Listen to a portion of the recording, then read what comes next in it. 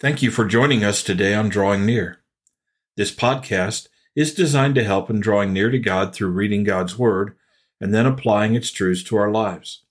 If I can be of assistance to you, feel free to reach out to me through my email address in the description section of this podcast. We are taking a few days to look at aspects of God's love. The Bible tells us that God is love.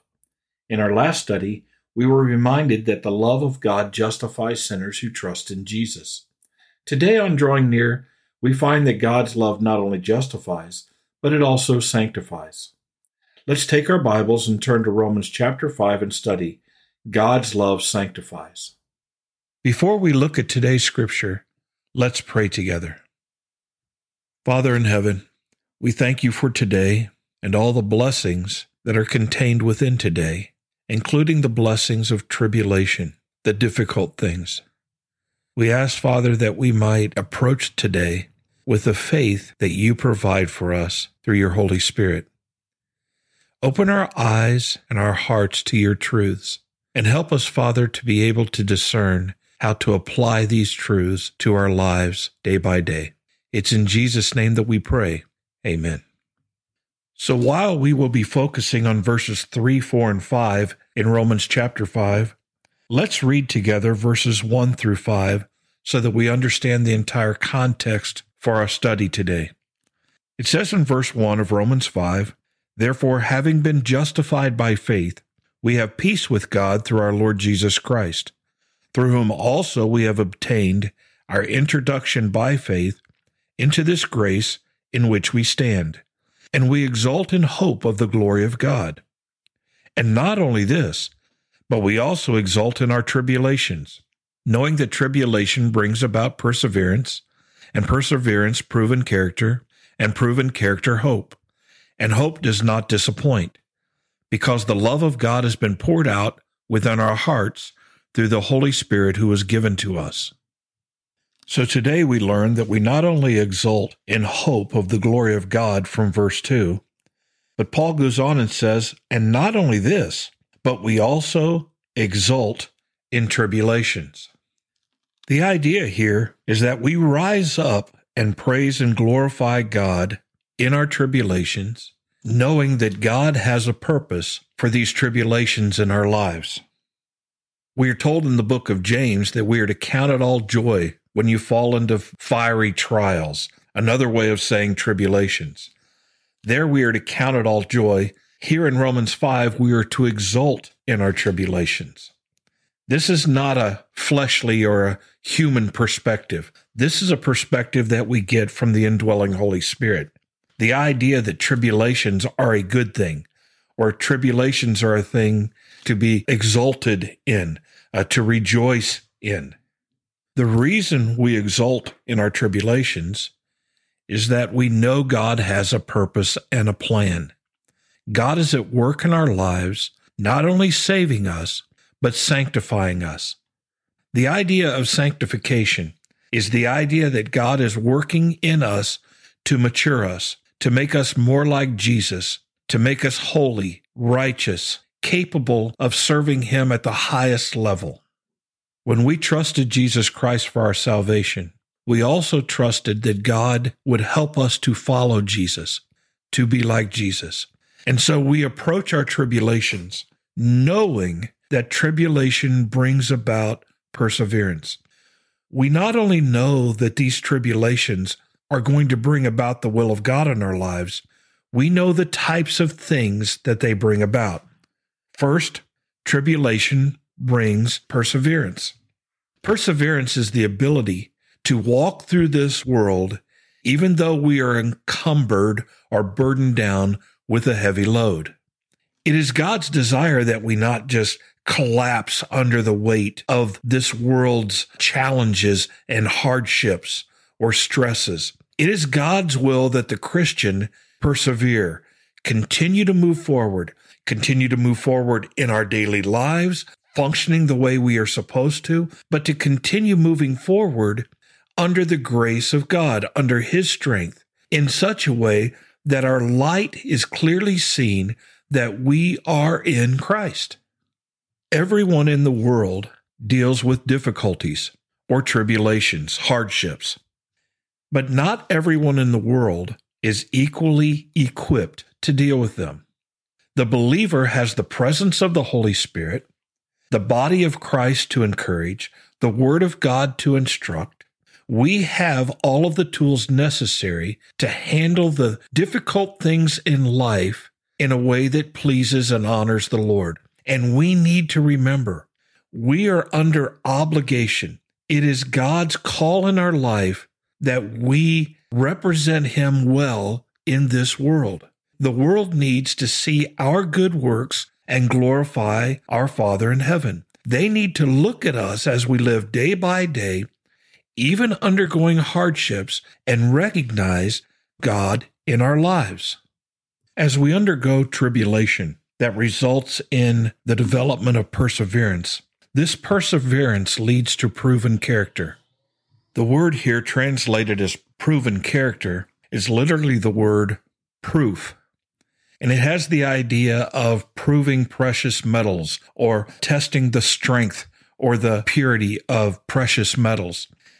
God uses tribulations, hardships, persecutions in our lives to help us to grow and to be able to move forward under the heavy load. And this results in proving or testing the character of our life. In James 1, it's called the testing of our faith. As we undergo tribulation, the quality of our maturity is proven. Our character is proven. The way we handle the difficulties show what kind of character we possess, what kind of maturity level we have arrived at. And it is God's grace that is moving us along toward more and more Christ-likeness in our lives. It is never His desire that we become satisfied or content with the level of maturity that we currently possess. God wants to move us forward in holiness, in godliness and righteousness, and we need to understand this. There will not come a time in our lives when we will not have hardships or tribulation. As believers, we need to expect that as we grow closer and closer to the Lord, as we mature more deeply in the faith, that we will experience not only the normal hardships of life, but we will suffer persecution. We will suffer loss as a result of following Christ. There will be people who will walk away from us, people who will mock and ridicule us. There will be heartache in our lives over the lost condition of people that we love and that we care about. The sinfulness in the world will bring about a heartache in our lives, and we need to know this. And all of these things result in our growing closer to the Lord and more mature in the faith. So tribulations require and therefore produce increasing perseverance, which requires and produces the strength and maturity of proven character, which depends on and increases our hope in God. So let me ask you this question. Where is your hope placed? The old hymn says, "My hope is built on nothing less than Jesus' blood and righteousness. I dare not trust the sweetest frame, but wholly lean on Jesus' name. On Christ the solid rock I stand." Is that where your hope is? I pray that your hope is in no one or nothing else, because there is no one, there is nothing else that can be trusted or counted on. It is the Lord God who loves us so much that having created us and having endured our rebellious, sinful nature, sent His Son Jesus into this world to become our sinless, perfect sacrifice, that He might bear our sin and our guilt upon Himself on the cross, and then dying, gain victory over death and the grave through His glorious resurrection. And it is the Lord Jesus Christ who sits at the right hand of the Father and makes intercession for us. We need to have our hope in the Lord, and undergoing tribulations and then growing under the weight of these tribulations in perseverance and in proven character and maturity, we more and more must trust God for our lives and for our eternal future. We recognize that you cannot trust governments. You cannot trust mankind. You cannot trust your own ingenuity or inventions, such as retirements or savings. You can't put trust in your health. You can't put trust in relationships. We can only trust in the Lord God, who created us, who sustains us, who saves us, who sanctifies us, and who will one day glorify us. He alone is worthy of all of our hope. And we are told in Romans 5, verse 5, and hope does not disappoint. We put our hope in God, and it's the only place that we can put our hope that we will not ultimately be disappointed. God will not fail us. The one who saves us, sanctifies us, he will glorify us. This hope does not disappoint. That puts a smile on my face.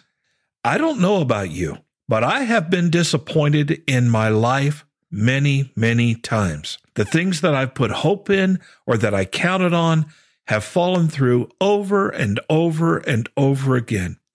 But God has never failed me. God does not disappoint. When we put our hope in Him, it is a sure thing. And the reason for this, we are told, is because the love of God has been poured out within our hearts through the Holy Spirit who was given to us. This hope does not disappoint because God has put the assurance of His love in our hearts and lives through the Holy Spirit who indwells us. The Holy Spirit is our seal and our guarantee. No one goes to heaven without the presence of the Holy Spirit indwelling them. He is the proof that we are followers of Jesus Christ, that we have been saved and forgiven, that we have been secured by the blood of Christ. And so this hope does not disappoint because God's love has been poured out within our hearts. It's the idea of God just dumping His love into us, pouring His love into us, allowing it to flow within our hearts. And He does this through the Holy Spirit who was given to us. Praise the Lord. We have a certain hope. Dr. Fred Brown is quoted in Michael Card's song for FFB. He says this, "I have no hope but that Christ died for my sins according to Scripture, and I expect to sail out into eternity on that." What a tremendous statement. I hope that's your statement, that you have no hope but that Jesus Christ died for your sins, and you have put your faith in the Lord Jesus Christ, not in your own good works, not in anyone or anything else. You are trusted in Jesus Christ alone for your salvation. If that's the case, then you have a certain hope.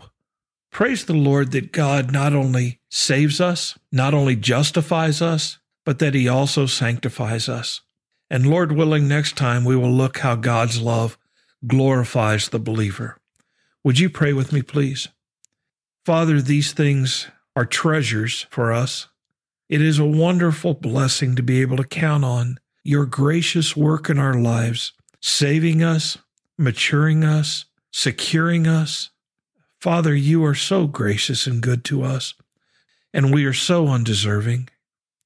Father, be patient with us, and we ask, Father, that you would give us the strength, that you would give us the understanding, the knowledge, that we might endure tribulations, so that your perfect will would be accomplished in our hearts and lives, and the result would be gold, silver, precious stone built upon the foundation of Jesus Christ that will pass the fiery test of your judgment in eternity.